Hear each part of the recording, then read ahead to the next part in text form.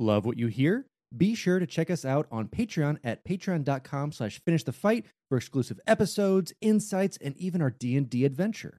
Hi, I'm Daniel, founder of Pretty Litter. Did you know cats tend to hide symptoms of sickness and pain? I learned this the hard way after losing my cat, Gingy. So I created Pretty Litter, a health monitoring litter that helps detect early signs of illness by changing colors, saving you money and potentially your cat's life. Pretty Litter is veterinarian developed, and it's the easiest way to keep tabs on your fur baby's health right at home. Go to prettylitter.com and use code SPOTIFY for 20% off your first order and a free cat toy. Terms and conditions apply. See site for details.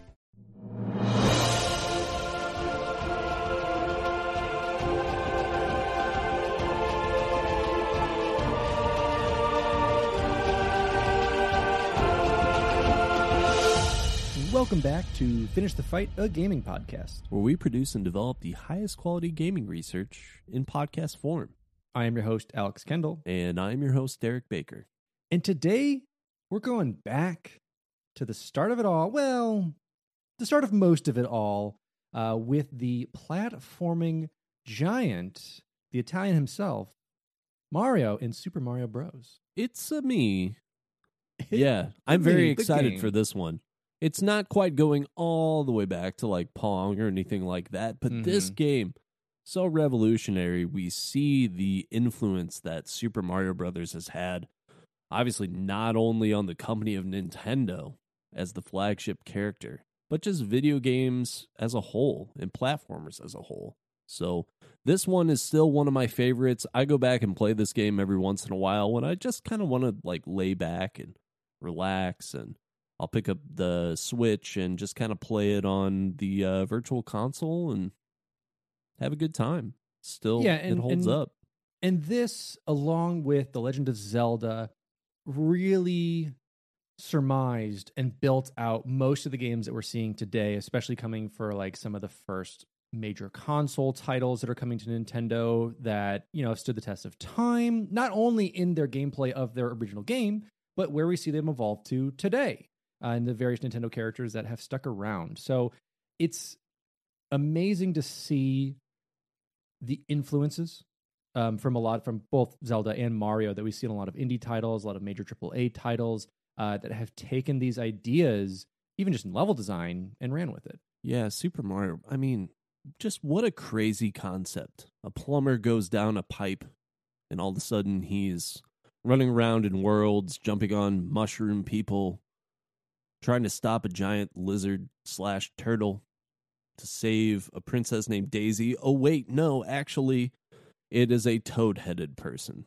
Like, whenever they came up with the concept for this game, just absolutely bananas ideas that resulted in something really fun and iconic, and obviously still carries on today with all the crazy Mario games that exist, whether it be playing tennis, driving go-karts, jumping on a party board, being in the Olympics. It doesn't matter. Crazy to think it all came from this one little game, Super Mario Brothers. Mario proves he's an all-around guy. So Super Mario Bros. Is a platform game developed and published by Nintendo. The successor to the 1983 arcade game Mario Bros. And the first in Super Mario series, it was released in 1985 for the Famicom in Japan. Following a limited US release for the Nintendo Entertainment System, the NES, it was ported to international arcades for the Nintendo Versus System in early 1986. The NES version received a wide release in North America that year and in the PAL regions in 1987. Players control Mario, or his brother Luigi in the multiplayer mode, as they travel the Mushroom Kingdom to rescue Princess Toadstool from Bowser, known as King Koopa. They traverse side-scrolling stages while avoiding hazards such as enemies and pits, with the aid of power-ups such as the Super Mushroom, Fire Flower, and Starman. The game was designed by Shigeru Miyamoto and Takashi Tezuka as a grand culmination of the Famicom team's 3 years of game mechanics and programming, drawing from their experiences working on Devil World and the side-scrollers Excitebike and Kung Fu, to advance their previous work on platforming athletic games such as Donkey Kong and Mario Bros. The design of the first level, World 1-1, serves as a tutorial for platform gameplay. Super Mario Bros. Is frequently cited as one of the greatest video games of all time, with praise for its precise controls. It is one of the best-selling games of all time, with more than 58 million copies sold worldwide. It is credited, alongside the NES, as one of the key factors in reviving the video game industry after the 1983 crash, and helped popularize the side-scrolling platform game genre. Koji Kondo's soundtrack is one of the earliest and most popular in video games, making music into a centerpiece of game design. The game began a multimedia franchise, including a long-running game series, an animated television series, and a feature film, soon to be another.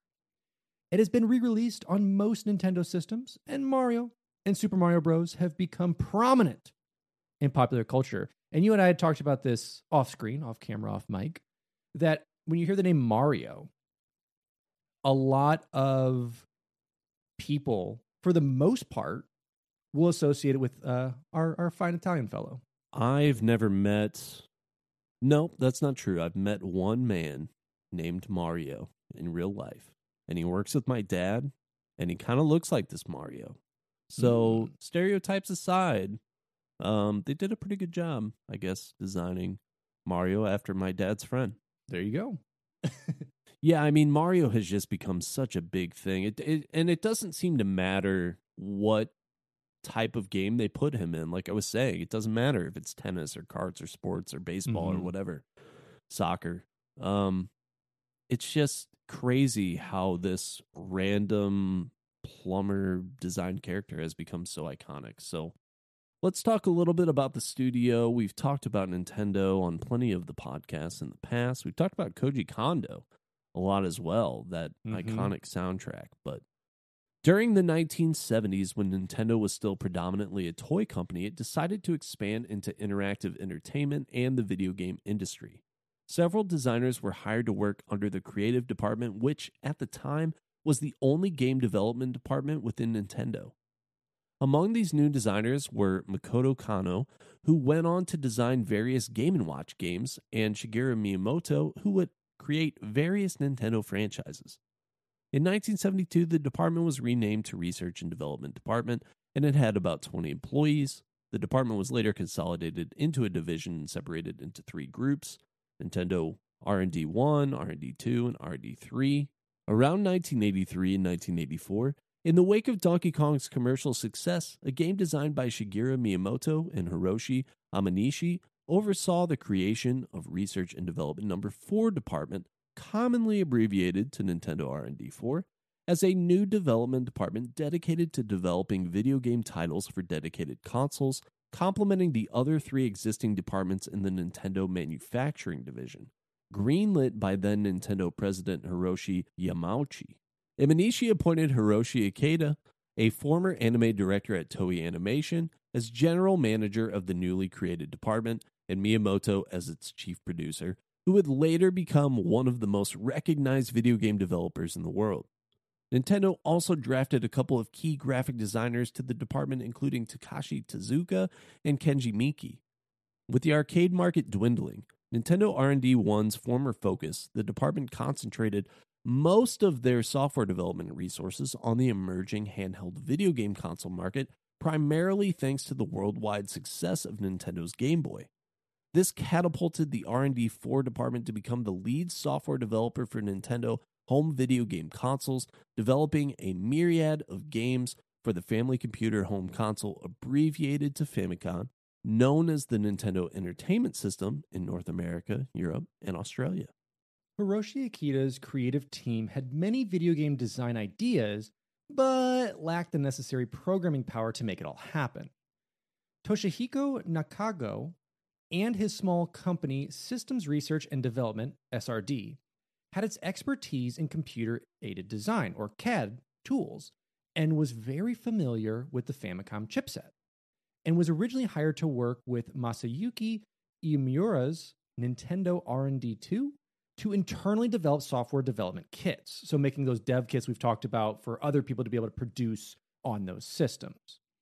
When Nintendo R&D 2 and SRD jointly began porting over R&D 1 arcade games to the Famicom, Shigeru Miyamoto took the opportunity to lure Nakago away from R&D 2 with his mantras and his tantalizing games. Is this As- Jeff as- Goldblum that actually Yes. lured him away? That was actually Jeff Goldblum. To help Miyamoto Goldblum create his first Nintendo R&D 4 video game, Excitebike. And so the original R&D 4 department became composed of Miyamoto, Takashi Tezuka, Kenji Miki, and Minoru Maeda handling design, Koji Kondo, Akito Nakatatsuka, and Hirokazu Tanaka handling sound design, and Toshihiko Nakago and SRD became the technology and programming core. I threw so many Japanese names in that at one time, Derek. I think I'm broken. Yeah. No, yes. I'm so glad that you took this section because it is very challenging. As far as those development systems go, I don't know if you've actually seen one in action or if the listeners haven't. One of these ended up on a Pawn Stars episode where they go and use that. So if you're looking for any kind of actual functional use or history on those development systems, it's pretty interesting. Those videos are on YouTube and it's worth checking out. It is really neat to see like what has to be created to make those dev kits and those dev consoles to be able to play around with and understand what you're even making. Like how do you program for this thing and make it function from a cartridge to this, to the TV, to these input controls, all working at the same time based on your code. Absolutely. The same Miyamoto-led team that developed Excitebike went on to develop a 1985 NES port of the scrolling beat-em-up arcade game Kung Fu Master, called Kung Fu. Miyamoto's team used the technical knowledge they had gained from working on both side-scrollers to further advance the platforming athletic game genre they had created with Donkey Kong, and were key steps towards Miyamoto's vision of an expansive side-scrolling platformer.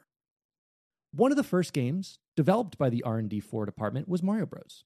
In 1983, designed and directed by Miyamoto. The department was, however, unable to program the game with such an inexperienced team, and so counted on programming assistance from Gunpei Yoki and the R&D 1 department. One of the first completely self-developed games was Super Mario Bros., the sequel to Mario Bros. The game set standards for the platform genre and went on to be both a critical and commercial success. Adding the super was very key Yes. to differentiating these games. That's how you Although know. not really. That's how you know. And then they just they were like, well, it worked for Mario Bros. We just added super to it, changed up a little bit. Let's just do that for the console. This is no longer the Nintendo Entertainment System. It is the Super Nintendo Entertainment System. That's how you know it's good. I used to work for an ice cream store that called their ice cream super premium. That's how you knew it was better. Exactly. You know, you have your premium, hit it with that super, boom, sequel to it. Beautiful. I'd say Finish the Fight as a super podcast. Maybe we should Ooh. rebrand Super Finish the Fight. Welcome to Finish the A Fight. super a gaming super podcast. Gaming podcast.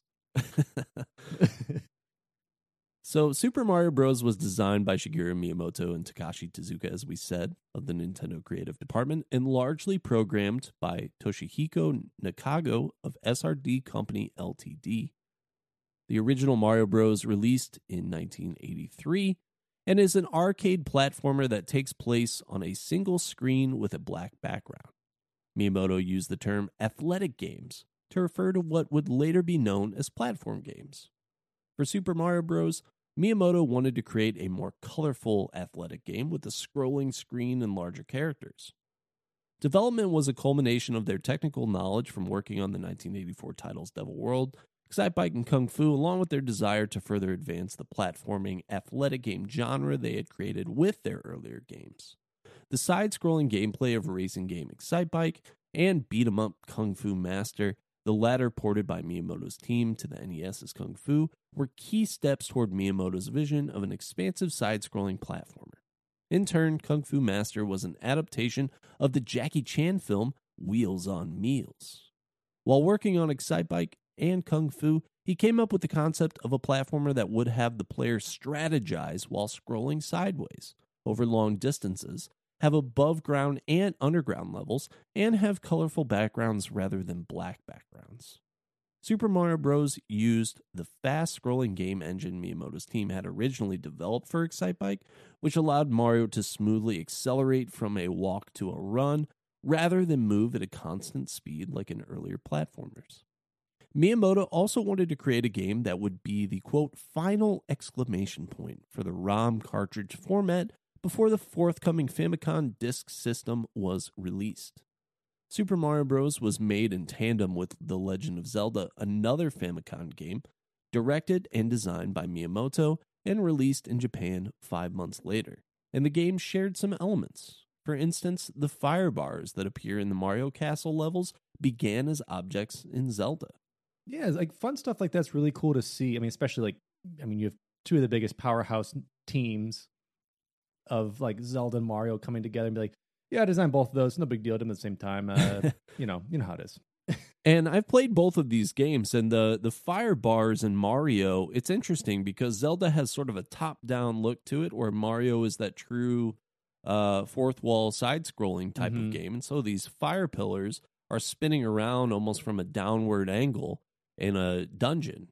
And the same fire pillars that are being used now are sort of spinning in the same direction as you're running within this game. And obviously it's just a little bit of a perspective trick, but once you realize that they're the same, it's interesting to see what they borrowed from these two games. And it's cool. I mean, you see a lot of that in game dev now too, of just having game development assets available to you. And at that time when you're programming and having artists do these things, it's like you said, change the perspective up a bit, move them in there, or use some code. To have a new game available for the end-of-year shopping season, Nintendo aimed for simplicity. They started with a prototype in which the player moved a 16 by 32 pixel square around a single screen. Tezuka suggested using Mario after seeing the sales figures of Mario Bros. The team chose the name Super Mario Bros. After implementing the Super Mushroom power-up. Just being like, hey, listen, mushrooms, regular. Super mushrooms, top of the line. Exactly. Yeah, and a super. Add a super, you make it better. The game initially used a concept in which Mario or Luigi could fly a rocket ship while firing at enemies, but this went unused. The final game's sky-based bonus stages are a remnant of this concept. The team found it illogical that Mario was hurt by stomping on turtles in Mario Bros., so decided that future Mario games would definitely have it so that you could jump on turtles all you want. Miyamoto initially imagined Bowser as an ox, inspired by the Ox King from the Toei animation film Alakazam the Great from 1960. However, Tezuka decided he looked more like a turtle, and they collaborated to create his final design. You can see that, a little bit of that oxiness, kind of with the horns, a couple of like ideas mixed in with Bowser. He's an ox turtle. Super ox turtle. They've never really given an explanation for why he looks the way that he does, but Ox Turtle makes a lot of sense. There you go. The development of Super Mario Bros. Is an early example of specialization in the video game industry, made possible and necessary by the Famicom's arcade-capable hardware. Miyamoto designed the game world and led a team of 7 programmers and artists who turned his ideas into code, sprites, music, and sound effects. Developers of previous hit games joined the team, importing many special programming techniques, features, and design refinements such as these: Donkey Kong's slopes, lifts, conveyor belts, and ladders, Donkey Kong Jr.'s ropes, logs, and springs, and Mario Bros. Enemy attacks, enemy movement, frozen platforms, and POW blocks. So yeah, I mean, you do see that. You see a lot of those taken from what now has become this universe, this Donkey Kong Mario universe that's starting to be established, and using those sprites and those programming techniques of, I can't imagine what it's like to have to like make conveyor belts and make these like movable ladders that go to make your sprite interact with that thing on screen. And when you could bring those devs in who did it before and then apply all of it into this new thing, it creates something special. And what's interesting about that idea, I think, is that now we appreciate callbacks to previous titles in a video game franchise as sort of like a nostalgia thing, where it's like really cool to come upon an item from the first game when you're playing the sequel, maybe you're a new character or something. But they're just using these things because they only have a limited number of assets, and they're just trying to make a better game. And I think that unintentionally built a universe in that way where they just kept making these things consistent staples of the series, and in doing so just established them as basically that, just staples of the series, intentional or not. Kind of invented like video game canon of like what's Yeah. part of a universe, what's part of this type of character, what's their code of conduct, who have they interacted with. It definitely starts with these like very early ones. Like you had the arcade machines that had some semblance of story with it, in Mortal Kombat and Street Fighter, things like that. But when it comes to like going through multiple games in that sense, not just like a told story, but an implied one where there's different things in different games, this is kind of a start to it. The team based the level design around a small Mario, intending to later make his size bigger in the final version, but decided it would be fun to let Mario change his size via a power-up. The early level design was focused on teaching players that mushrooms were distinct from Goombas and would be beneficial to them. So in the first level of the game, the first mushroom is difficult to avoid if it is released. The use of mushrooms to change size was influenced by Japanese folktales in which people wander into forests and eat magical mushrooms. This also resulted in the game world being known as the Mushroom Kingdom. The team had Mario begin levels as small Mario to make obtaining a mushroom more gratifying. Miyamoto explained, "When we made the prototype of the big Mario, we did not feel he was big enough. So we came up with the idea of showing the smaller Mario first, who could be made bigger later in the game. Then players could see and feel that he was bigger." Miyamoto denied rumors that developers implemented a small Mario after a bug caused only his upper half to appear. Miyamoto said the shell-kicking one-up trick was carefully tested, but people turned out to be a lot better at pulling the trick off for ages on end than we thought. Other features, such as blocks containing multiple coins, were inspired by programming glitches. It's so cool to hear like the backstory of these things that are kind of integral to playing it, of like taking those multi-coin blocks and seeing like how many times you can hit it before like basically the timer on it runs out, as well as like getting into that infinite shell kick where you can kind of keep jumping up and down on the shell, earning points, and then until you hit like a max where it stops doing points and gives you one-ups, and then you basically abuse the system and get infinite lives. Super Mario Bros. Was developed for a cartridge with 256 kilobits of program code and data and 64 kilobits of sprite and background graphics. Due to this storage limitation, the designers happily considered their aggressive search for space-saving opportunities to be akin to their own fun television game show competition. For instance, clouds and bushes in the game's backgrounds use that same sprite recolored, and background tiles are generated via an automatic algorithm. Sound effects were also recycled. The sound when Mario is damaged is the same as when he enters a pipe, and Mario jumping on an enemy is the same sound as each stroke when swimming. Fun level.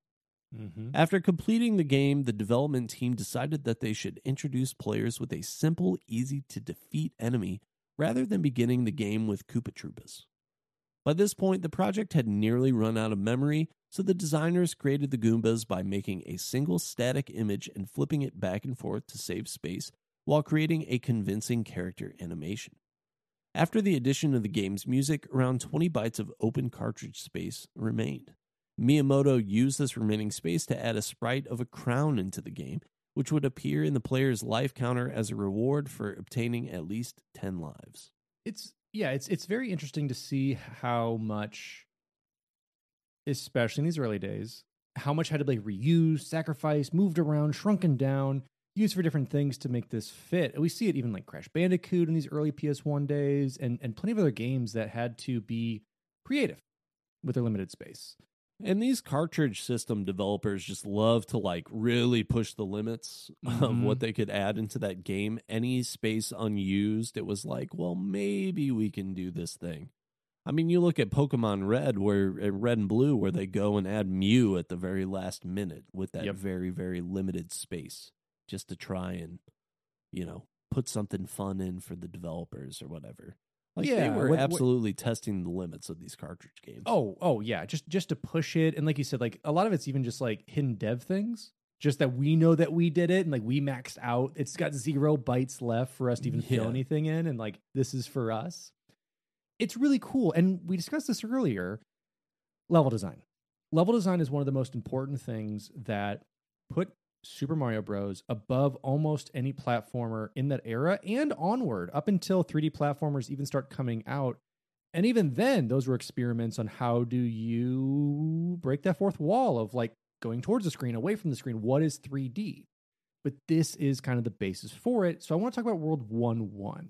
The first world you get into, the first world where a Goomba starts walking your way from the right, and then you got a couple blocks to get that mushroom. The so-called tutorial world. Exactly. During the third generation of video game consoles, tutorials on video game mechanics were rare, so players were oriented to a new video game by its level design. The opening sections of Nintendo Entertainment System games such as Metroid, The Legend of Zelda, and Super Mario Bros. Are all designed to force players to explore the game mechanics to be able to advance. Super Mario Bros. Is the first side-scrolling video game featuring Mario, and one of the first video games directed and designed by Shigeru Miyamoto. Rather than confront the player with obstacles indiscriminately, its first level introduces the variety of hazards and objects by directing the player to interact with them while advancing. Miyamoto explained that he designed World 1-1 to contain everything players need to gradually and naturally understand what they're doing, to be able to play more freely so that it becomes their game. At the start of World 1-1, the player controls Mario to immediately encounter a slowly approaching Goomba. According to OneUp.com, it is likely that this first enemy will kill a novice player, even though the enemy can easily be avoided by jumping over it. Sometimes, to be honest, you get a little excited, you run into it. It's okay. Mm-hmm. All of us have done it. Not me, but everyone else. Of course. No, I've definitely done it. As very little progress is lost, the player learns from defeat and can try again. Past this Goomba comes an arrangement of blocks, a few of which are colored in gold. Bumping one of them from below releases a coin. According to Miyamoto, seeing a coin come out will, quote, make the player happy and want to repeat the action. Doing so for the second gold-colored block makes a mushroom come out as a surprise power-up, a super power-up, you might say. Mm-hmm.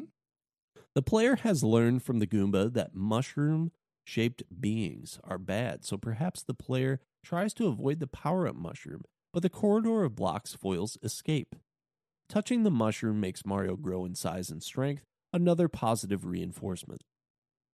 Next comes a series of 4 vertical warp pipe obstacles that must be jumped over. Each has a different height, subtly teaching the player that holding the jump button longer makes a higher jump. When encountering variously sized pits, the player may discover how to use the button for running, because running makes a bigger jump across the pits. Furthermore, Miyamoto ensured that some pits have floors and can be simply jumped out of instead of killing Mario, enforcing the replay of the entire level.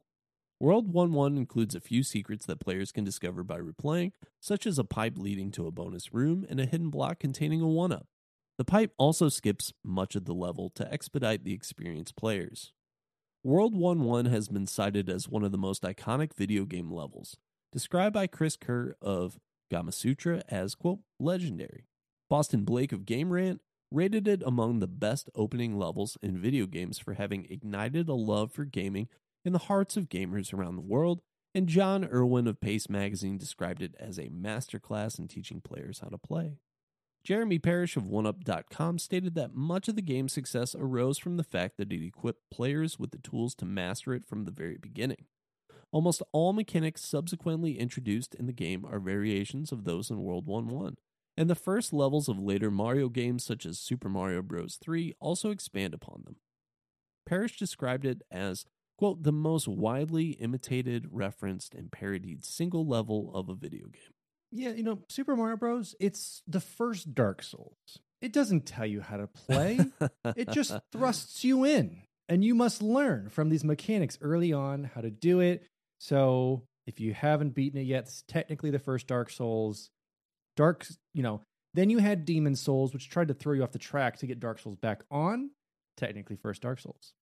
And so talking about worlds made on purpose that are made to be, again, the Dark Souls of what we're talking about. We also the Super have Dark Souls. Super Dark Souls, excuse me. This was Super Dark Souls. The other ones were iterations. Understandable. We've cleared it up. We also have Minus World. Now, the minus world, or world -1, is an unbeatable glitch level present in the original NES release. World 1-2 contains a hidden warp zone, with warp pipes that transport the player to worlds 2, 3, and 4, accessed by running over a wall near the exit. If the player is able to exploit a bug that allows Mario to pass through bricks, the player can enter the warp zone by passing through the wall, and the pipe to world 2-1 and 4-1 may instead transport the player to an underwater stage labeled world -1 or world -1. This stage's map is identical to worlds 2-2 and 7-2, and upon entering the warp pipe at the end, the player is taken back to the start of the level, thus trapping the player in the level until all lives have been lost.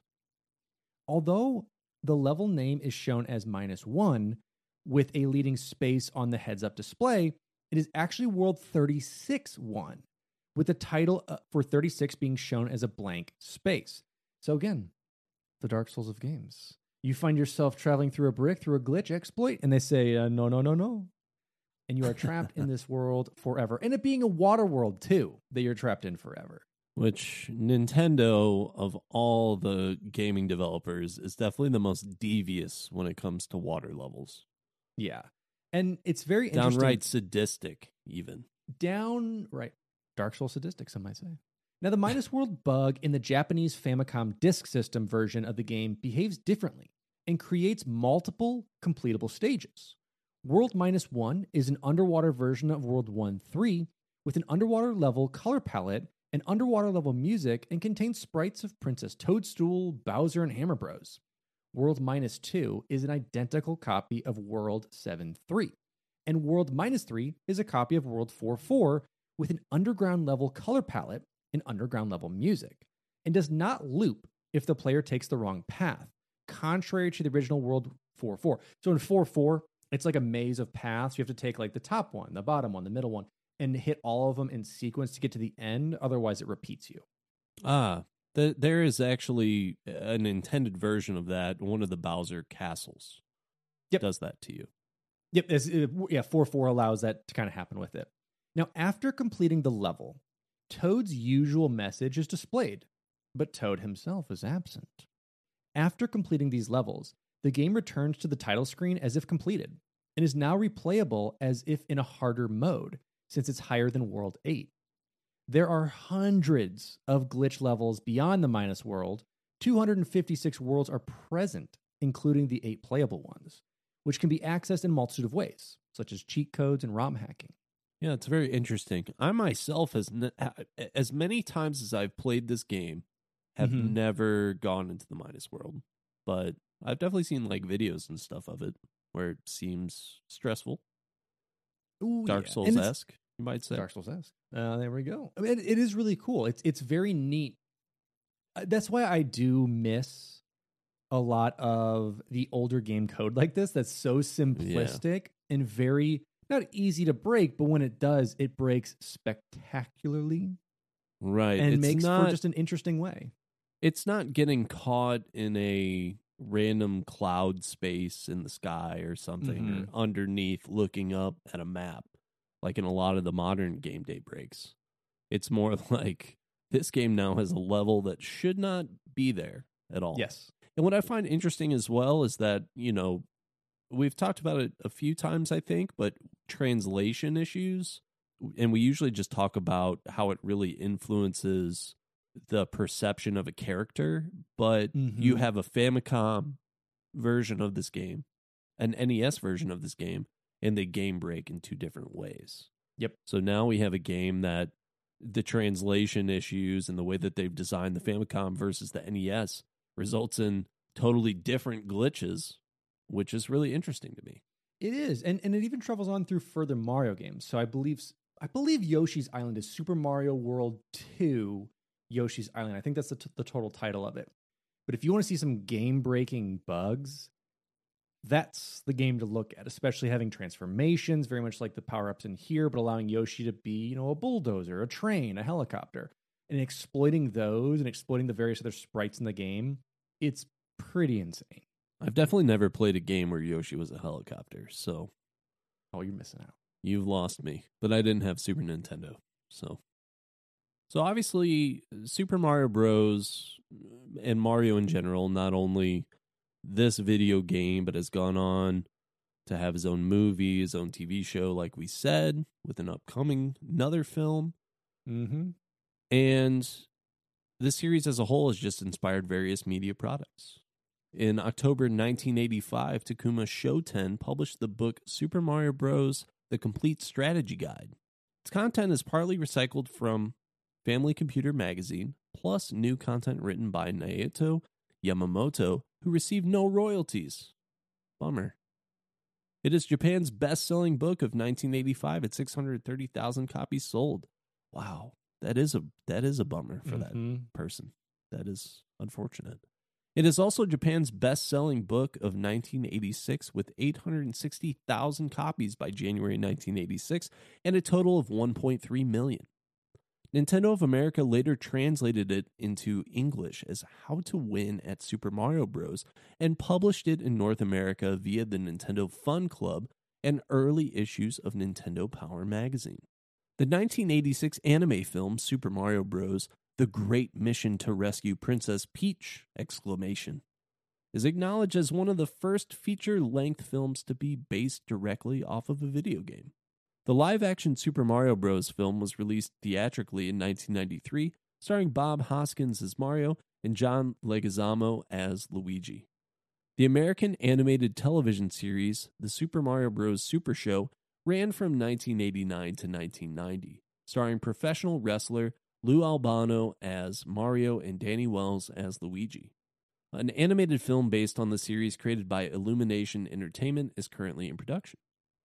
Super Mario Bros. Was adapted into a pinball machine by Gottlieb, released in 1992, and it became one of America's top 10 best-selling pinball machines of 1992, receiving a gold award from the American Amusement Machine Association, or the AAMA. So I will say this, as far as the content here and the releases of especially adaptations to film, it's the greatest that's ever been. Because the Super Mario Bros. Movie, the live action one, is the worst is one of the that's ever happened. Greatest pieces of cinema. But I just cannot wait for the Minions to be in Mario, obviously having Illumination Entertainment there. Love me some Minions to start my movie off. Just that's the best part of my day, so can't wait for that. Is this a Despicable Me thing? Like those Minions? Yes, Illumination is the one who's created Despicable Me, and they use the Minions at the beginning of their movies. I've actually never seen Despicable Me, so the first one's good. Then ants and 40-year-old plus women on Facebook took over the Minions. Yeah, I've been on the Minion ride at Universal Studios, and it was fun. Hey, you know what? Or Despicable Me exactly. ride, I don't even know. That's the best way to describe Despicable Me. It's fun. Yeah. It was fun. Okay. Well, I'm looking forward to that too, then. Well, absolutely. Now, let's break down, for those of you who don't understand what Mario is or don't know, I'm going to give you the most simplistic terms of the gameplay. In Super Mario Bros., the players control Mario, the protagonist of the series. Mario's younger bro, Luigi, is controlled by the second player in the game's multiplayer mode and assumes the same plot role and functionality as Mario. The objective is to race through the Mushroom Kingdom, survive the main antagonist Bowser's forces, and save Princess Toadstool. The game is a side-scrolling platform game. The player moves to the right to reach the flagpole at the end of each level. The game consists of 8 worlds and 4 sub-levels called stages in each world. The final stage of each world takes place in a castle where Bowser is fought above a suspension bridge. The first 7 of these Bowsers are false Bowsers, whom are actually minions disguised as him, whilst the real Bowser is found in the 8th world. Spoiler. Bowser and his decoys are defeated by jumping over them and reaching the axe on the end of the bridge, although they can also be defeated using a fire flower. The game also includes some stages taking place underwater, which contain different enemies. In addition, there are bonuses and secret areas within the game. Most secret areas contain more coins for Mario to collect, But some certain warp pipes allow Mario to advance directly to later worlds in the game without completing the stages in between, as we had said with like World 1, 2. After completing the game once, the player is rewarded with the ability to replay the game with changes made to increase its difficulty, such as all Goombas in the game being replaced with Buzzy Beetles, enemies similar to Koopa Troopas who cannot be defeated using the Firefly. And I actually take a little bit of issue with the multiplayer concept of this game. Because if you're good at this game and you play as Mario, then your friend is probably not going to get to play very much. Because what happens is the game in the NES version just allows the one player who's successful to keep playing level after level until they die. And then the second player just kind of has to sit there and watch. What I think they really should have done, because you take on the same role, is whenever one player dies, the second player, Luigi, then tries to play that level, and you can do it one by one together. But instead, they made it to where you're both doing the same and kind of like competing for scores and stuff like that. Yep. And like whenever we had Mario Maker come out, which is originally for the Wii U, then on the Switch for Mario Maker 2, they've brought in a multiplayer mode where you can play these classic stages at the same time on different consoles, but you can play up to 4 players on a lot of these, which is really cool to take that back instead of, like you said, one at a time waiting for someone to die. But if they're, perfecting the game, you just don't play. This allows like more of even a competitive edge of trying to get to the end the fastest to get those points. This was fixed in the SNES version of the game where they remastered this. And it became, even if the first player finished the level, the second player would then play that same level. So they did recognize that it was kind of an issue if there was a difference in skill levels. So yes. It's good that they learned from that. And it might have even been a space issue. And whenever you get to the Super Nintendo cartridges, you got more space. I mean, you're fitting multiple games with that Mario All-Stars game on that one cartridge. So, that's our first like little gaming update when you have that compilation come together of like the originals. That's definitely when they established the theme of we're going to cash in on this nostalgia. We know what the people want. And I'm a sucker for it every single time. I bought Mario like 85 times. I don't even know. Yep. You slap Super on it, it's great. You slap All-Stars on it, I'm buying it. So let's talk about the very, very limited story that exists within most NES games, and this one included. In the fantasy setting of the Mushroom Kingdom, a tribe of turtle-like creatures known as the Koopa Troopas invade the kingdom and use the magic of its king, Bowser, to turn the inhabitants, known as the Mushroom People, into inanimate objects such as bricks, stones, and horsehair plants. Bowser and his army also kidnap Princess Toadstool, the princess of the Mushroom Kingdom, and the only one with the ability to reverse Bowser's spell. After hearing the news, Mario sets out to save the princess and free the kingdom from Bowser. After traveling through various parts of the kingdom and fighting Bowser's forces along the way, Mario reaches Bowser's final stronghold where he is able to defeat him by striking an axe on the bridge suspended over lava he is standing on, breaking the bridge, defeating Bowser, and allowing for the princess to be freed, and thus saving the Mushroom Kingdom. Now, we've seen that same story retold throughout plenty of Mario games. Obviously, has just become secondary in that regard. There's certain stories that have put their own little twist on it. For example, Mario Odyssey, where Peach is now going to be married off to Bowser or what have you. Things like that. But, pretty standard concept, I'd say. If you're an athlete, you know the greatest motivator of all is the fear of letting your teammates down. After all, a team is only as good as its weakest link. So you owe it to those wearing the same jersey as you to be your best every time you step on the field. That's why there's no vape in team. When you vape, you can expose your lungs to toxic chemicals that can damage your lungs. If you're a step behind, the team's a step behind. Brought to you by The Real Cost and the FDA. Another day is here, and you're ready for it. What to wear? Check. Breakfast, lunch, and dinner? Check. Planning for what's next and how to save for it? That's where Bank of America can help.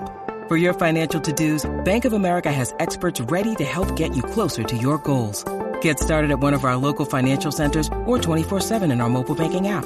Find a location near you at bankofamerica.com/talktous. What would you like the power to do? Mobile banking requires downloading the app and is only available for select devices. Message and data rates may apply. Bank of America NA, member FDIC. Yeah, I mean, it's a great like workshop concept. It's kind of like that. Give me 10 sentences to describe your whole novel. Here's they are. Go ahead and build upon them, because we have varieties in Mario Sunshine, Paper Mario, ideas that are a little different but follows that same core concept and adapts them as you know the years go by. It's again same song and dance, but the music shifts. It's a different era of music that you're following to see how things change. Absolutely. And, you know, at the end of the day, the core concept is the gameplay, and that's what these games have always done so well. So, of course, the story is basic, but one of the things that's not basic and has gone on to be a massive, massive theme for not only, I'd say, the Mario titles, but really Nintendo as a whole, and that's the music and sound. And, of course, we're talking about legendary Nintendo sound designer Koji Kondo, who's basically created the entire library of the classic Nintendo titles. And he wrote the 6-track score for Super Mario Bros., as well as all of the game's sound effects. At the time he was composing, video game music was mostly meant to attract attention, not necessarily to enhance or conform to the game. Kondo's work on Super Mario Bros. Was one of the major forces in the shift towards music becoming an integral and participatory part of video games. Kondo had two specific goals for his music. One, to convey an unambiguous sonic image of the game world, and two, to enhance the emotional and physical experience of the gamer. The music of Super Mario Bros. Is coordinated with the on-screen animations of the various sprites, which was one way Kondo created a sense of greater immersion. Kondo wasn't the first to do this in a video game, for instance. Space Invaders features a simple song that gets faster and faster as the aliens speed up, eliciting a sense of stress and impending doom, which matches the increasing challenge of the game. Unlike most games at the time, for which composers were hired later in the process to add music to a nearly finished game, Kondo was a part of the development team almost from the beginning of production, working in tandem with the rest of the team to create the game's soundtrack. His compositions were largely influenced by the game's gameplay, intending for it to, quote, heighten the feeling of how the game controls. Before composition began, a prototype of the game was presented to Kondo so that he could get an idea of Mario's general environment and revolve the music around it. Kondo wrote the score with the help of a small piano to create appropriate melodies to fit the game's environments. And after the development of the game showed progress, Kondo began to feel that his music did not quite fit with the pace of the game, so he changed it a bit by increasing the song's tempos. The music was further adjusted based on the expectations of Nintendo's playtesters. Kondo would later compose new music for new Super Mario Bros., Ice, Desert, and Nighttime level themes that appeared in the 2019 level creator game Super Mario Maker 2.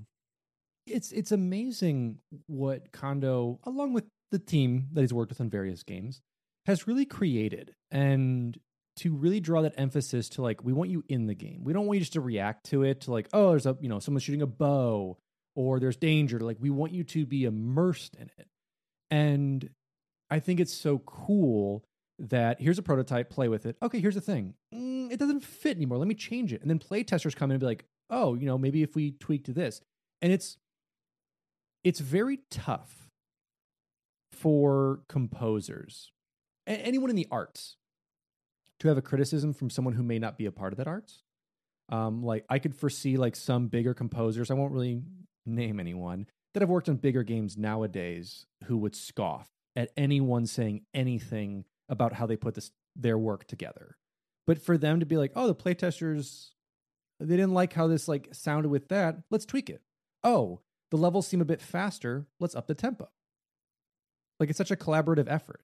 And I think that it's really, really easy for game designers, and I'm just trying to put myself, I guess, in the time frame of the 80s, where they're really developing home video games in a different way.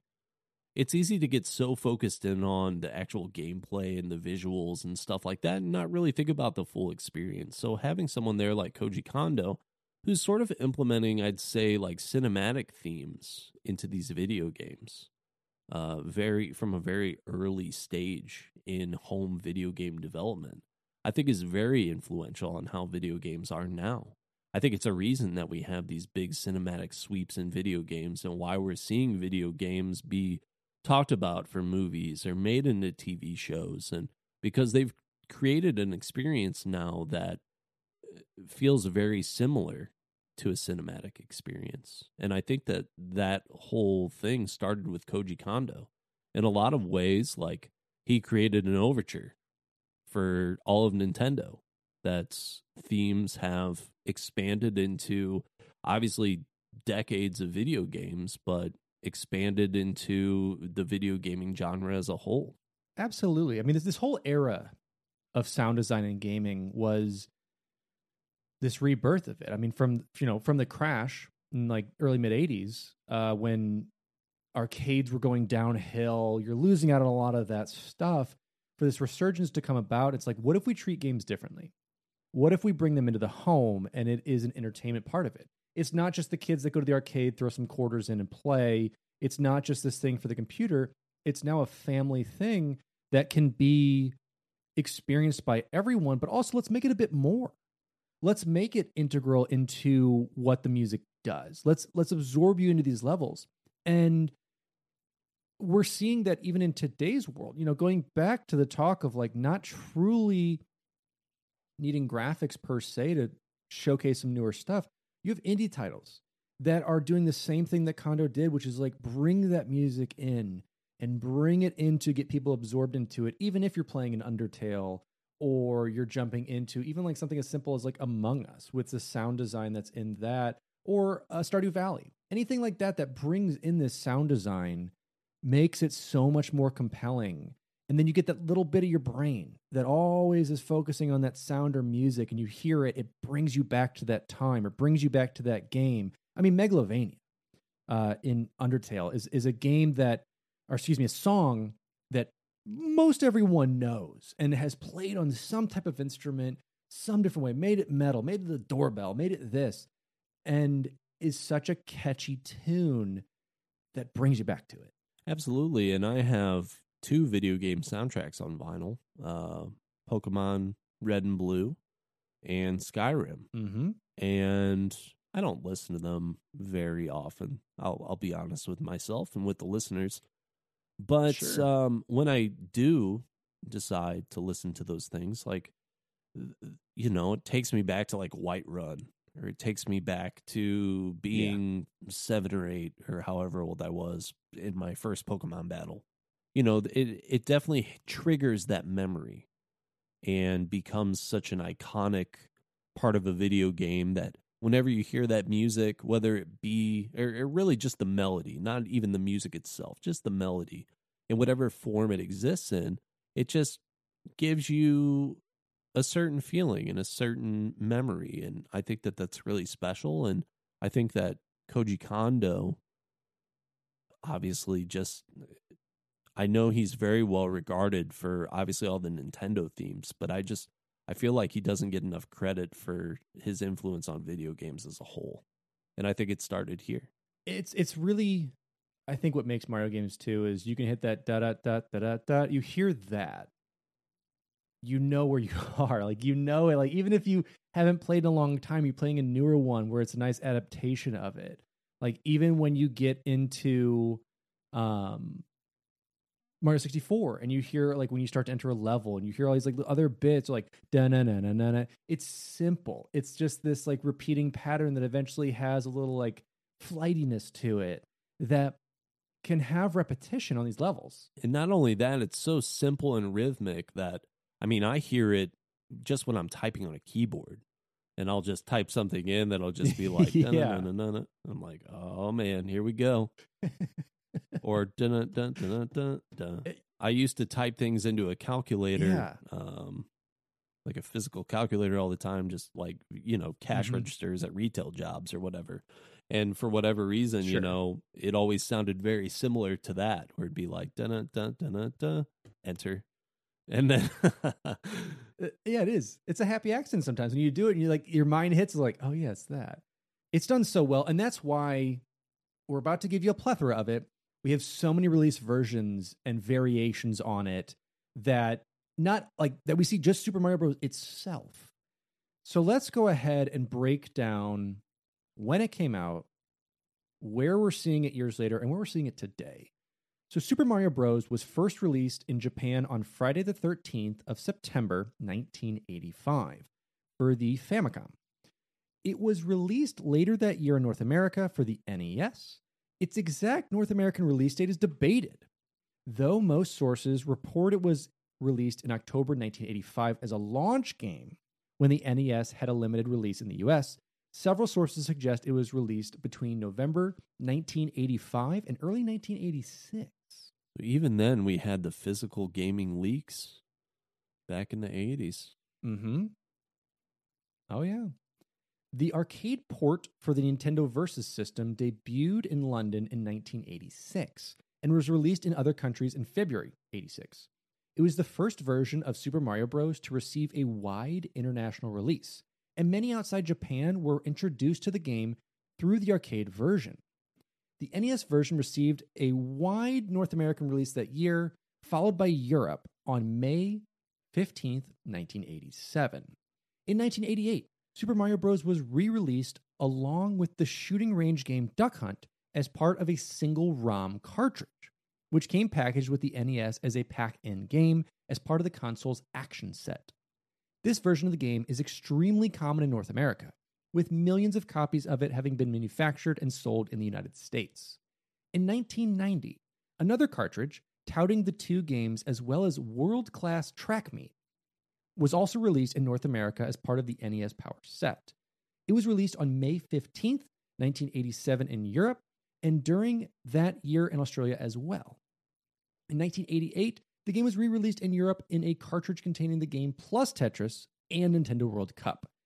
The compilation was sold alone or bundled with the revised version of the NES. So again, this very early on bundling of trying to get people to buy more consoles, of being like, not only can you shoot at the TV, you can jump on stuff. So let's go ahead and start to package those together. And all video game consoles have done this, where after a few years, maybe the sales started to decline. Hey, you can buy this version. It's in a different color. It comes with a certain game. Mm-hmm. I mean, that's the Wii that I had. It was the red version that came with New Super Mario Brothers. There have been Xboxes released that look like, or they're in, the colors of the Master Chief, whatever it might be. I personally had this version with the world-class Track Meet thing, and it came with the gun, and it came with the pad, which was crazy. I don't know. Just a bizarre game. So much fun, but so strange. The world's first DDR. So, of course, we had the 1986 arcade adaptation of Super Mario Brothers, and it was called Versus Super Mario Brothers, released on the Nintendo Versus system and the Nintendo V's.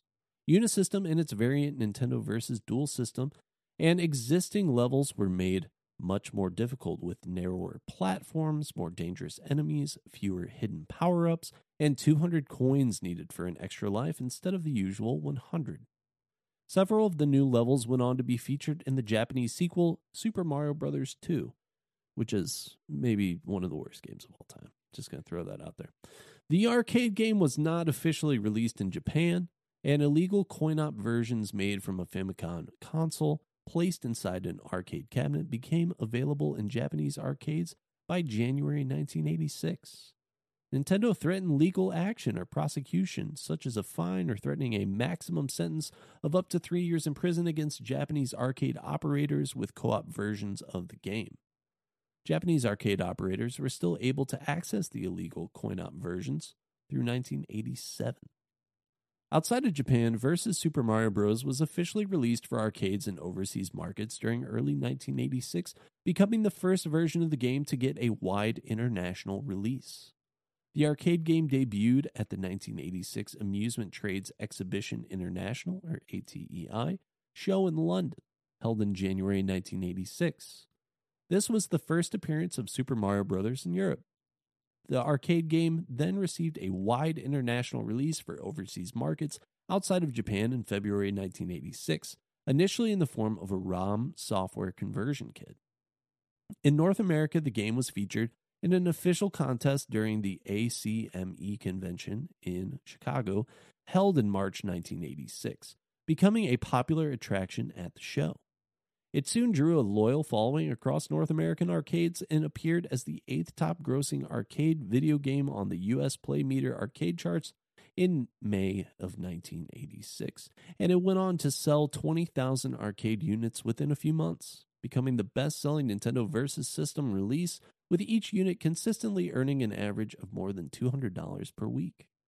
It became the 13th highest-grossing arcade game of 1986 in the U.S., according to the annual Replay Arcade chart, which was topped by Sega's Hang On.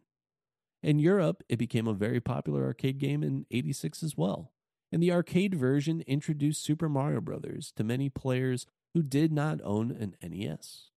An emulated version of the game was released for the Nintendo Switch via the Arcade Archives collection on December 22nd, 2017. Playing that release, Chris Kohler of Kotaku called the game's intense difficulty the meanest trick Nintendo ever played. I did buy this version, and it is hard. It's really cool to see that we do get a little bit of a resurgence in arcade machines. You know, we're originally making this to the home console, mostly in Japan, hitting the US and North America later. But they're like, hey, what if we make a harder version for arcades, which is what most games were made to be, is difficult to keep feeding the quarters. And to have that, and to have that come out for people who've like never experienced a home console, home consoles were very expensive when they came out. You know, we're thinking now of like $500, $600, $700. I mean, that's equivalent of when we go for inflation and what stuff's worth. It was like $800 for some of these consoles very early on. Yeah, I mean, we talk a lot about the price of video games escalating. It's like the games were still priced very high back then, you know. Mm-hmm. Games have been fairly consistent, and consoles have been fairly consistent in terms of price, and it is difficult. I actually went to an arcade bar a few years ago while I was on a business trip in Detroit and encountered one of these machines and played it with my coworker, a colleague at the time, and it is very hard. It was very difficult, and I did not plan on putting that many quarters into a game that I had bought that many times. Maybe back in the 80s, if I had encountered it, I would have given it a better shot, but sure. No, I think I'll just go home and play it there, or play it on my phone, or do it some other way and put my money in a pinball machine. But it was a lot of fun. For sure. That's cool to hear. Yeah, that's really awesome. Like, you still see stuff in the wild like that, which is so much fun. The new resurgence of arcades, especially arcade bars, is pretty cool. Now, a couple more remakes and adaptations we had at the time. We had the Super Mario Bros. Special, a remake of the game titled Super Mario Bros. Special, developed by Hudson Soft, was released in Japan in 1986 for the NEC PC-8801 and Sharp X1 personal computers. Though featuring similar controls and graphics, the game lacks screen scrolling due to hardware limitations, has difficult level designs, and new items and new enemies based on Mario Bros. And Donkey Kong. So it's special. That's how we add that. Even. Super special. Super special. We also had Game & Watch. A handheld LCD game under the same name was released as part of Nintendo's Game & Watch line of LCD games. We had modified versions of it, and several modified variants of the game have been released, many of which are ROM hacks of the original NES games. On November 11th, 2010, a special red variant of the Wii, containing a pre-downloaded version of the game, was released in Japan to celebrate its 25th anniversary. Several graphical changes include question mark blocks with the number 25 on them. All Night Nippon Super Mario Bros., a promotional, graphically modified version of Super Mario Bros., was officially released in Japan in December 1986 for the Famicom Disk System as a promotional item given away by the popular Japanese radio show All Night Nippon. The game was published by Fuji TV, which later published Yumi Kojo Doki Doki Panic. The game features graphics based upon the show, with sprites of the enemies, mushroom retainers, and other characters being changed to look like famous Japanese music idols, recording artists, and DJs, as well as other people related to the All Night Nippon. the game makes use of the same slightly upgraded graphics and alternate physics featured in the Japanese release of Super Mario Bros. 2. The modern collector market considers it extremely rare, selling for nearly $500 US. Baby. Got to get you that all-night nipple. So then we also have Super Luigi Bros. It's a redo, or a redux, of the game, featuring within NES Remix 2, based on a mission in NES Remix. It stars only Luigi in a mirrored version of World 1-2, scrolling from left to right, with a higher jump and a slide similar to the Japanese Super Mario Bros. 2. And finally, as we had talked about, we had not talked about, this is actually something, I was thinking of a different anniversary. We had Super Mario Bros. 35, which was the 35th anniversary release for it. It was a 35-player battle royale version of the game released in 2020 that was available to play for a limited time for Nintendo Switch Online subscribers, which was such a cool game, and it's such a shame.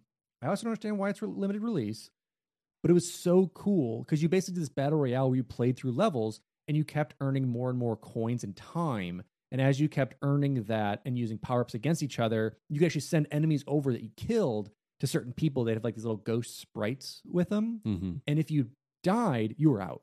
That was your battle royale. You had one life, you were gone. And time would go faster and faster and faster until you only had one person left. It was really cool. I did play this a few times. I had been a big Tetris 99 guy. Mm-hmm. Never had won one. Finished top 3 a few times. But sure. Super Mario Brothers 35, yeah, I don't know why they got rid of that. I thought it was really cool. Sometimes I think they just get in the way of themselves. They have a really great idea. They really want to hype it up. Mm-hmm. But yeah, it was a lot of fun. I think the version that we were thinking about was the 25th anniversary. I think that's when they did that Red Wii, and then they re-released Super Mario All-Stars, basically. And it came with a soundtrack as well. That's when I decided to hop back into the Wii game. And on that note, there was actually a Super Mario All-Stars before the 25th anniversary edition, a compilation game released in 1993 for the Super Nintendo Entertainment System. This is what was later released on the Wii. Features a remade version of Super Mario Bros. Alongside remakes of several other Super Mario games released for the NES. The version of Super Mario Bros. Included in this compilation has improved graphics and sound to match the SNES's 16-bit capabilities, as well as minor alterations to some of the game's collision mechanics. The game also features the ability for a player to save their progress midway through the game and changes the game's multiplayer mode so that the 2 players switch off after every level in addition to wherever a player dies. Super Mario All-Stars was also re-released for the Wii as a repackaged 25th anniversary version. As I said, featuring the same version of the game along with a 32-page art book and a compilation CD of music from various Super Mario games. And so, yeah, it's not just a CD that is strictly the SNES stuff or the NES stuff. I mean, it's got stuff from Mario Galaxy, 64, New Super Mario Brothers. There was the occasional morning I'd pop that in the car, the old vehicle, on my way to work, and just listen to some New Super Mario Brothers. It was a nice way to wake up my morning with some coffee. I will say that the SNES version of this game I do not prefer. I think that it worked a lot better in the 8-bit version just because of some of that collision stuff that they talked about. I think that if you're more familiar with the NES version, you're probably going to struggle a little bit more with the SNES stuff, but it could just be me. Sure. Then we also had Super Mario Bros. Deluxe, sometimes referred to as Super Mario Bros. DX, and that was released on the Game Boy Color on May 10th, 1999 in North America and Europe, and in 2000 in Japan. Based on the original Super Mario Bros., it features an overworld level map, simultaneous multiplayer, a challenge mode in which the player finds hidden objects and achieves a certain score in addition to normally completing the level, and 8 additional worlds based on the main worlds of the Japanese 1986 game Super Mario Bros. 2. It is compatible with the Game Boy printer. Compared to Super Mario Bros., the game features a few minor visual upgrades such as water and lava now being animated rather than static, and a smaller screen due to the lower resolution of the Game Boy Color. It was released on the Nintendo 3DS Virtual Console in 2014. In Japan, users who registered a Nintendo Network ID on their Nintendo 3DS between December 10, 2013 and January 10, 2014 received a free download code, with emails and download codes being sent out starting January 27th of that year. Games Radar Plus placed the game at number 15 in its list of the greatest Game Boy games of all time, explaining that Nintendo could have simply ported the game, but instead they expanded on it. The staff opined that the only downside was the camera in the game. Jeremy Parrish of US Gamer praised the game, comparing it more favorably to Super Mario All-Stars, which he said basically just improved the graphics from 8-bit to 16-bit. Instead, he praised Super Mario Bros. DX for adding considerably more to the original games, like the secret unlockable bonus, the addition of the lost levels, new objectives, modes, and multiplayer mechanics, along with the ability to play with Luigi's reduced friction and higher jumping physics. He described it as a comprehensive overhaul of the whole Super Mario Bros. Video game. Additionally, Kevin Webb of Game Informer named the game as one of the greatest Game Boy games of all time, and meanwhile, the Esquire staff ranked it as the 9th greatest Game Boy game. Not much coming out for the Game Boy, was there? Yeah, this is shocking. I mean, it's really shocking to me. It's amazing that they added all of this in, about a 13, 12-year span, adapting from, Mario Bros. 2, All-Stars, things like that, but adding these lost levels, especially for a handheld game. Handheld games have typically been the, stepchild of the gaming universe, where, there's, some bad ports to it, or some okay games. I mean, granted, we do get Pokemon, we get various other, handheld titles that have become huge on it. Yeah. But yeah, you would think this would just be some okay port that went over, but to add a lot more into it, that's pretty big. Yeah, the effort should be commended. I think that ranking it as one of the greatest Game Boy games of all time is maybe going a little bit far, but I don't know. Yeah. Obviously, it was really important to some people, but just For not sure. to me.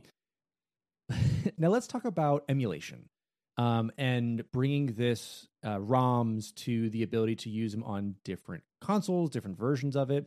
So as one of Nintendo's most popular games, Super Mario Bros. Has been re-released and remade numerous times, with every single major Nintendo console up to the Nintendo Switch sporting its own port or remake of the game, with the exception of the Nintendo 64. In early 2003, Super Mario Bros. Was ported to the Game Boy Advance as part of the Famicom Minis collection in Japan and as part of the NES series in the US. This version of the game is entirely emulated, making it completely identical to the original game. According to the NPD Group, which tracks game sales in North America, this re-released version of Super Mario Bros. Was the best-selling Game Boy Advance game from June 2004 through December of 2004. In 2005, Nintendo re-released this port of the game as part of the game's 20th anniversary. This special edition of the game went on to sell approximately 876,000 units. Baby. That's a lot. Now, coming to my heart, the game is one of the 19 unlockable NES games included in the GameCube game Animal Crossing. Yeah. For which it was distributed by Famitsu as a prize for owners of Dobatsu no Mori Plus. Outside of this, the game can't be unlocked through in-game conventional means, and the only way to access it is through the use of a third-party cheat device such as a Game Shark or Action Replay. Yeah. Who didn't love that? Oh my god, it's so much fun. Especially because I had an Action Replay for GameCube, and seeing that you got basically 2 more games in Animal Crossing, I was like, "Ooh, baby, we're gonna get all of them now." Yeah, I remember playing Animal Crossing at your house, and it just really being within your house, within the game, just like a hall. It was basically an arcade. Oh yeah, just you have to. How else do you go play? Right. And we also had, so Super Mario Bros. Is featured as one of the 30 included games with the NES Classic Edition, a dedicated video game console containing several NES games. This version of the game allows for the use of suspension points to save in-game progress, and can be played in various different display styles, including its original 4:3 resolution. a pixel-perfect resolution, and a style emulating the look of a cathode ray tube television. And in November 2020, a new version of the Game & Watch Super Mario Bros. Was released, which features the original NES version of the game with some modifications. It starts with the A button, adds the unlocking of hard mode after completing the normal game, which was originally lost when the NES was turned off, and adds an infinite Mario mode, which starts the game with unlimited lives if the A button is held at the title screen. So we had, a couple of those releases where it was like, they came out with like mini consoles of like the Sega and NES, Super NES, and included in that. And not only that, you can also, through your own means that you figure out, have an emulator like on your computer or in your Steam Deck to be able to play all these as well. Yes, through your own means, not endorsed exactly. by the Finish the Fight podcast. Just aware of. Yeah, just aware that that's a thing that you may or may not do. Who knows? Don't sue us, Nintendo. And of course, no, we haven't used any of their content yet. I can't put any of the songs in this podcast, or we're done. Super Mario Bros. Has been re-released for several of Nintendo's game systems as a part of their Virtual Console line of classic video game releases. It was first released for the Wii on December 2nd, 2006 in Japan, and then later December 25th for North America and January 5th in the PAL regions. The release is a complete emulation of the original game, meaning that nothing has changed from its original NES release. This version of the game is also one of the trial games made available in the Masterpieces section in Super Smash Bros. Brawl, where it can be demoed for a limited amount of time. A Nintendo 3DS release of the game was initially distributed exclusively to members of the 3DS Ambassador Program in September 2011, but then was released in 2012 to the general public. So like I said, it's been one of those things that's so cool, money grabbing. I don't know. It's one of those things that's very interesting to see that this game has come out so many times, whether in just a straight emulated format, ripped from the cartridge, or updated for a harder release, updated for a graphical release, updated for a new system, or put into Animal Crossing, one of the greatest games of all time. It's cool to see that we have games like that. And unfortunately, a lot of it's a bygone era of the Animal Crossing-esque, free, once you find those like little NES systems, you can play Excite Bike, Punch Out, the full games. It's now a money-earning thing, but that is also, on a side note, to throw some tangent in here, it's also one of the biggest complaints that people have. Nintendo, we want to play your games, especially your older games. And when you don't emulate, even though I'm complaining about emulation, but when you don't emulate it or put on a newer thing, I unfortunately, not me, don't sue me, Nintendo, some other people may have to go online and find ROMs to play through an emulated game. Correct. And find these ROMs to be able to play those games. Some people. And that's unfortunate. And it's unfortunate that, Nintendo then docks that. I get making money. I'll pay you for a lot of these older games. But when you only do like Super Mario Bros. 18 times and you don't really touch any of your other games with it, it makes it frustrating. Yeah. But to bring it back to the point, it is cool that we do see this very early on, that the game is adapted into many formats, adapted for many regions to be able to play it, and really drove the home console market. Super Mario Bros. Was immensely successful, both commercially and critically. It helped popularize the side-scrolling platform game genre and served as a killer app for the NES. Upon release in Japan, it sold 1.2 million copies during its September 1985 release month, and within 4 months, about 3 million copies were sold in Japan, grossing more than 12.2 billion yen, equivalent to $72 million at the time, which inflation adjusted to $173 million in 2020. The success of Super Mario Bros. Helped increase Famicom's sales to 6.2 million units by January 1986, and by 1987, 5 million copies of the game had been sold for the Famicom. Outside of Japan, many were introduced to the game through the arcade version, which became the best-selling Nintendo Versus System release with 20,000 arcade units sold within a few months in early 1986. In the United States, the NES version went on to sell more than 1 million copies in 86, more than 4 million by 88, 9.1 million by mid-89, and more than 18.7 million by early 90. Nearly 19 million by April 1990, and more than 20 million by 1991. The original NES version had sold 40 million copies worldwide by 94 and 40.23 million by April 2000, for which it was awarded the Guinness World Record for best-selling video game of all time. Altogether, excluding ports and re-releases, 40.24 million copies of the original NES release have been sold worldwide, with 29 million copies sold in North America.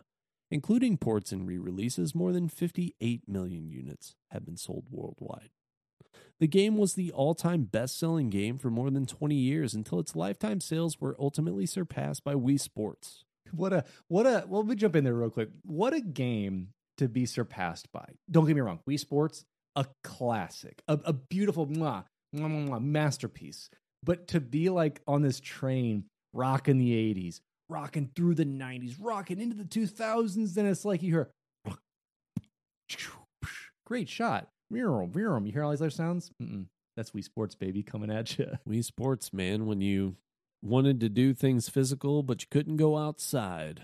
That was basically my pandemic game. My wife and I definitely brought the Wii back out and just did a little bowling inside. Oh, yeah. Maybe a little golf, looking for a little fresh air. I guess you could have done golf. I probably should. Tennis action, some good times. Yeah, maybe I could have just gone and done those things, but I didn't because I didn't have to, and that's because you knew, Derek. You knew. You go. This is the best-selling game of all time. Yeah, it beat Super Mario Bros. I gotta play it again. Why would I go out and do things when I could just stay inside and not do them, but sort of do them? Exactly. The game's Wii Virtual Console release was also successful, reaching number 1 by mid-2007 and at an estimated 660,000 units for $3.2 million outside of Japan and Korea in 2009. In August 2021, an anonymous buyer paid $2 million for a never-opened copy of Super Mario Bros., according to collectible site Rally, surpassing the 1.56 million sales record set by Super Mario 64 the previous month. And why I ever played these video games, I'll never know. Could have been making the greatest investment of my life. That's what I'm saying. If we never played, we could have been a player. That's right. Think how deep that is, and like hashtag deep thoughts. Oh, that's good. Hashtag investment advice. Boom. That's it for you guys. Go back in time. Don't open copies. Bring them now. Sell them for $2 million. You're welcome. That's my favorite school time daydream. Yep. Listen, Back to the Future knew what they were doing. That's right. And let's get back to this episode with that beautiful segue. Let's talk about the legacy. Let's talk about what, not just the numbers, not the sales, not being destroyed by Wii Sports. What did Mario leave? The success of Super Mario Bros. Led to the development of many successors in the Super Mario series of video games, which in turn formed the core of the greater Mario franchise. 2 of these sequels, Super Mario Bros. 2 and Super Mario Bros. 3, were direct sequels to the game and were released for the NES, experiencing similar levels of commercial success. A different sequel, also titled Super Mario Bros. 2, was released for the Famicom Disk System in 1986, exclusively in Japan, and was later released elsewhere as a part of Super Mario All-Stars under the name Super Mario Bros. The Lost Levels. The gameplay concepts and elements established in Super Mario Bros. Are prevalent in nearly every Super Mario game. The series consists of over 15 entries. At least one Super Mario game has been released on nearly every Nintendo console to date. Super Mario 64 is widely considered one of the greatest games ever made, and is largely credited with revolutionizing the platforming genre of video games in its step from 2D to 3D. The series is one of the best-selling, with more than 310 million units sold worldwide as of September 2015. In 2010, Nintendo released special red variants of the Wii and Nintendo DSi XL consoles in repackaged Mario-themed limited edition bundles as part of the 25th anniversary of the game's original release. To celebrate the series' 30th anniversary, Nintendo released Super Mario Maker, a game for the Wii U which allows players to create custom platforming stages using assets from Super Mario games and in the style of Super Mario Bros., along with other styles based around different games in the series. The game's success helped to push Mario as a worldwide cultural icon. In 1990, a study taken in North America suggested that more children in the United States were familiar with Mario than they were with Mickey Mouse. The game's musical score, composed by Koji Kondo, particularly the game's overworld theme, the da-da-da-da-da-da, has also become a prevalent aspect of popular culture, with the latter theme being featured in nearly every single Super Mario game. Alongside the NES platform, Super Mario Bros. Is often credited for having resurrected the video game industry after the market crash of '83. In the United States Supreme Court case Brown v. Entertainment Merchants Association, the Electronic Frontier Foundation submitted an amicus brief which supported overturning a law which would have banned violent video games in the state of California. The brief cited social research that declared Super Mario Bros., amongst several others, to contain cartoon violence similar to that found in children's programs such as Mighty Mouse and Roadrunner that garnered, little negative reaction from the public. Because of its status within the video game industry and being an early Nintendo game, mint condition copies of Super Mario Bros. Have been considered collector's items. In 2019, the auction of a near mint sealed box version of the game was sold for just over $100,000, and which is considered to have drawn wider interest in the field of video game collecting. A year later, in July 2020, a similar near mint sealed box copy of the game, from the period when Nintendo was transitioning from sticker seals to shrink wrap, went for US $114,000. At the time, the highest price ever for a single video game. Video game developer Yuji Naka cited Super Mario Bros. As a large inspiration towards the concept for the immensely successful '91 Sega Genesis game Sonic the Hedgehog.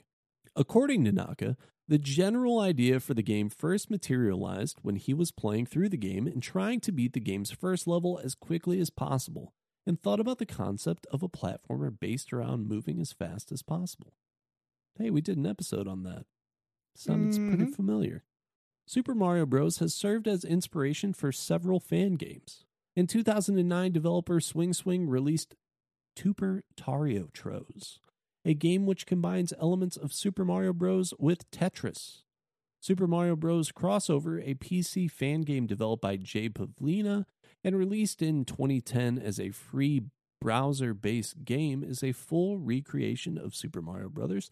That allows the player to alternatively control various other characters from Nintendo games, including Mega Man, Link from The Legend of Zelda, Samus from Metroid, and Simon Belmont from Castlevania.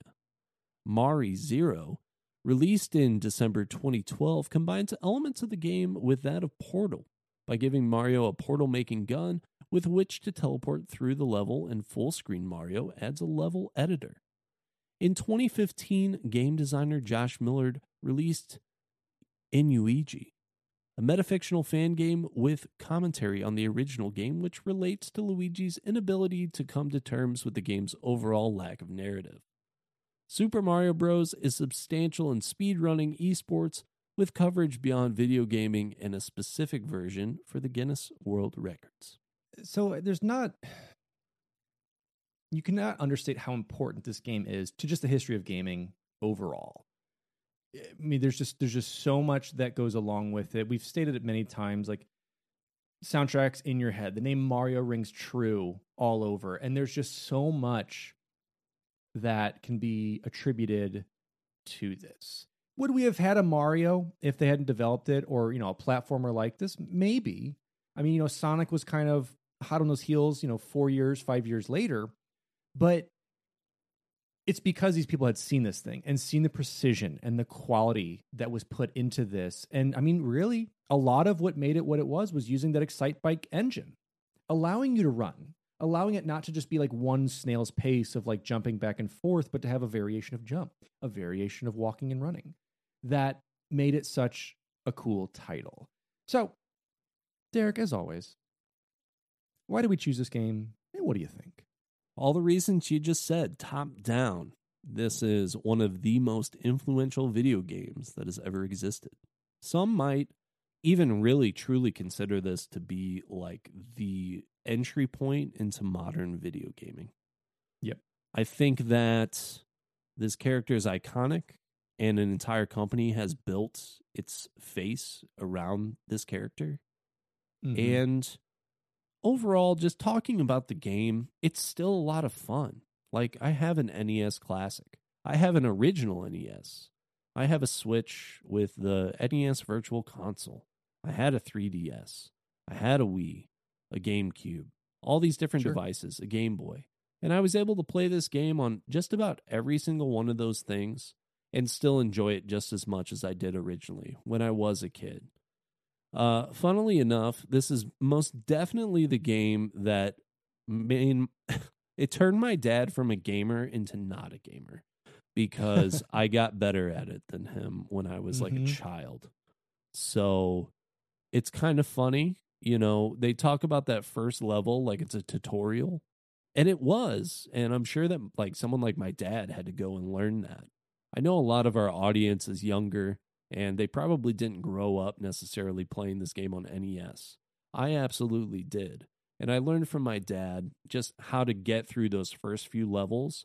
And so there's a lot of nostalgia in this game for me, where it takes me back to that first house when I was a kid, just kind of chilling, sitting, playing this game.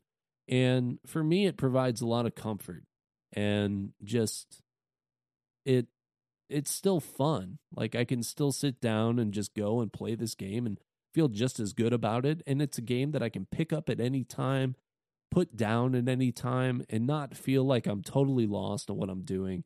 And that's my favorite type of video game. So I love this game. My only criticism, which I already gave earlier in the episode, is that the multiplayer, I think, made this game not as much fun to play with 2 players originally when it came out. And for that reason, I'm going to give it like an 8 out of 10. There are certain moments of, I think, frustration as well, where just certain sprites like don't add up, or there's a little glitch or delay when you play it on the original format. 8 out of 10. Alex, what about you? Okay. I mean, I think bringing up a lot of those points that you and I had earlier, I mean, there's not too much more to say like of why we chose it. I mean, I think it's pretty apparent, and I think it was kind of expected for this to come along at some point. It is a gaming staple. I mean, it is a game that so many people who may not have even played the original have played some other form of it. Like you said, whether it is in a newer title, whether it's in a emulated port, whether it's on the original NES or the little like mini.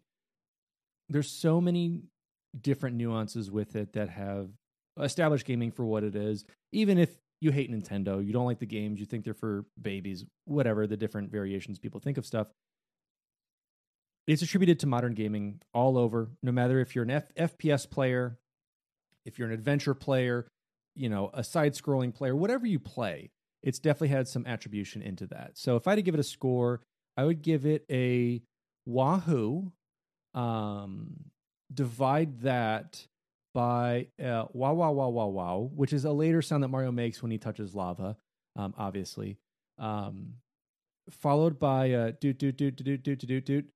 That's a Starman eventually, in a good time zone, when Starmans happen.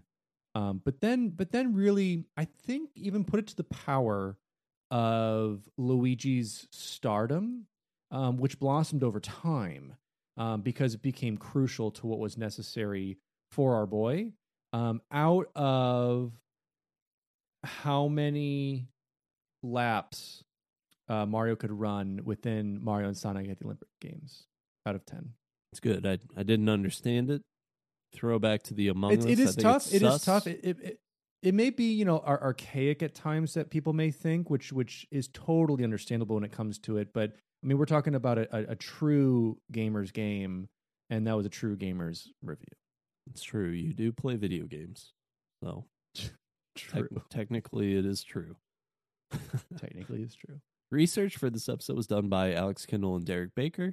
The intro and outro music for our episode was composed and recorded by our friend Evan Barr, and the new beautiful artwork for the podcast was designed by Aaron Shattuck. And If you haven't checked us out, if you're looking to a way to support us, support my apparently terrible talking habit as well. If you want to support us, check us out over at Patreon. We're doing some cool stuff over there. We've got our bonus episodes, our post shows. We're recording one after this, talk about what's going on in life, as well as our D&D sessions, our Minecraft server, and plenty other things to check out over there. We want to thank a couple of our select members with Sky the Bear, Grant Dillon, Mr. Choff, Nick Hyman, Mick Chief, Climbing Spork, Mr. 1898, and Lee Tom John. So thank you guys for supporting us. We truly, truly appreciate it. This podcast is available on iTunes, Spotify, or most likely your favorite podcast listening platform. If you haven't yet, leave us a review. Helps us out a lot, and we'd love to hear from you. And as always, you can check us out on Twitch. That is over at twitch.tv/Sourman70. That's SOURMAN70 for me, for moi. And if you want to check Derek out, that is twitch.tv/TheBakerman247. That is TheBakerman247. If you haven't yet, follow us on Twitter, Instagram. We're also on Discord. Alex and I are in there hanging out, having a lot of fun.